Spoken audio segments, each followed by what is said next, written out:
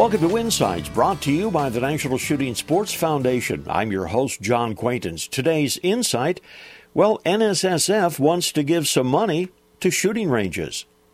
Yeah, it's true. The National Shooting Sports Foundation, which is the trade association for the firearms and ammunition industry, is inviting both public and private shooting facilities to apply for up to $400,000 in grants that can assist in developing strategies to put more target shooters on the firing line.